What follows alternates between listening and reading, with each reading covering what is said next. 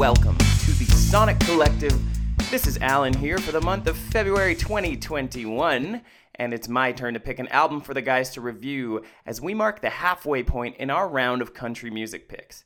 Now, if you're a faithful Sonic Collective listener, you're probably well aware by now that country music isn't exactly in our wheelhouses, and that is despite the fact that most of us live or have lived in Alberta, which is basically the Texas of Canada.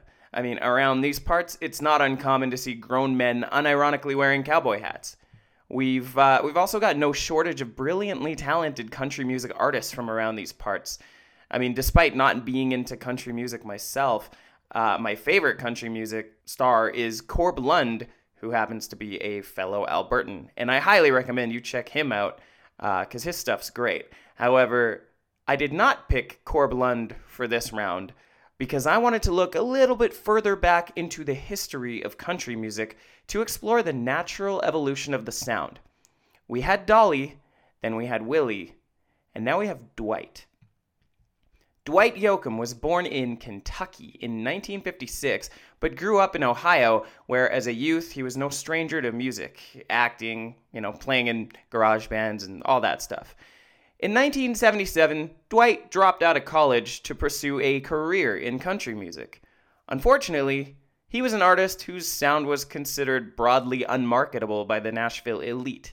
You see, at the time, the urban cowboy pop music scene was in full effect, and Dwight's particular brand of honky-tonk just didn't really meet the expectation of the tastemakers. But not being one to give up that easily, he made his way down to Los Angeles and continued to perform away from the sort of traditional country music venues, instead playing shows in rock and punk clubs around LA. He was trying to bring his brand of, quote, new honky-tonk or, quote, hillbilly music, as he called it, forward into the 1980s.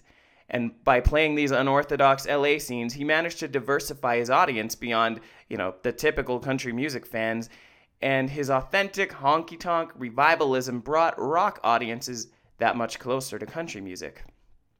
In 1984, Dwight bankrolled his very first EP, Guitars, Cadillacs, etc., etc., on an indie label. His timing could not have been better. You see, during the time he was toiling away in Los Angeles, a style change in country music was afoot. The whole urban cowboy thing was out, and the neo-traditional music based on classic styles, such as Yoakam's honky-tonk inspired music, was now in demand. For years, the hillbilly tag was something that country stars had made a concerted effort to ditch. From the country politician sophistication of Chet Atkins and Bill Sherrill productions, through the slick suburbanization of urban cowboy. And then there was this punk upstart tracking manure all through the split-level home that country music had built for itself, reminding listeners of country music's outhouse era. Guitars, Cadillacs, etc., etc. was a breakout hit for Dwight Yoakam, and it caught the attention of Warner Music, who signed him and re-released the album in 1986. That version of the album had an additional 4 tracks. Guitars, Cadillacs, etc., etc. spawned 2 hits, Honky Tonk Man, a remake of Don Horton's song from the 50s, and the title track, Guitars, Cadillacs. The stylish video for Honky Tonk Man was actually the first country music video ever played on MTV. What do you know? Guitars, Cadillacs, etc., etc. became the first of what would ultimately be 3 consecutive #1 albums on the country charts for Dwight Yoakam, who in 1986 was nominated for no less than 2 Grammy Awards in association with Guitars, Cadillacs, etc., etc. He also won the top new male vocalist at the 1986 Academy of Country Music Awards. AllMusic stated that, quote, it was an astonishing debut. Guitars, Cadillacs, etc., etc. changed the face of country music single-handedly and remains one hell of a party record. Nice.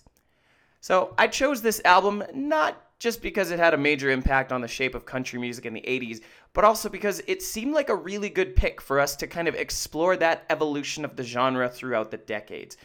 The last 2 picks were from the 70s, and Dwight Yoakam is squarely in the 1980s.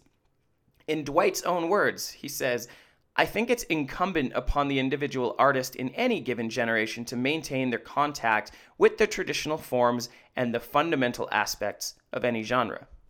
There you go. Rumor has it that Johnny Cash once cited Dwight Yoakam as his favorite country singer. Chris Isaak called him as good as a songwriter as ever put a pen to paper. Time magazine dubbed him a Renaissance man, and Vanity Fair declared that Yoakam strides the divide between rock's lust and country's lament. High praise indeed. So what will the Sonic Collective think of Dwight Yoakam's debut album? Well, tune in at the end of the month for our review episode to find out. And if you're listening along with us, let us know. Thanks for listening and exploring with us. We'll be back real soon with another pick and critique of albums that matter here at the Sonic Collective.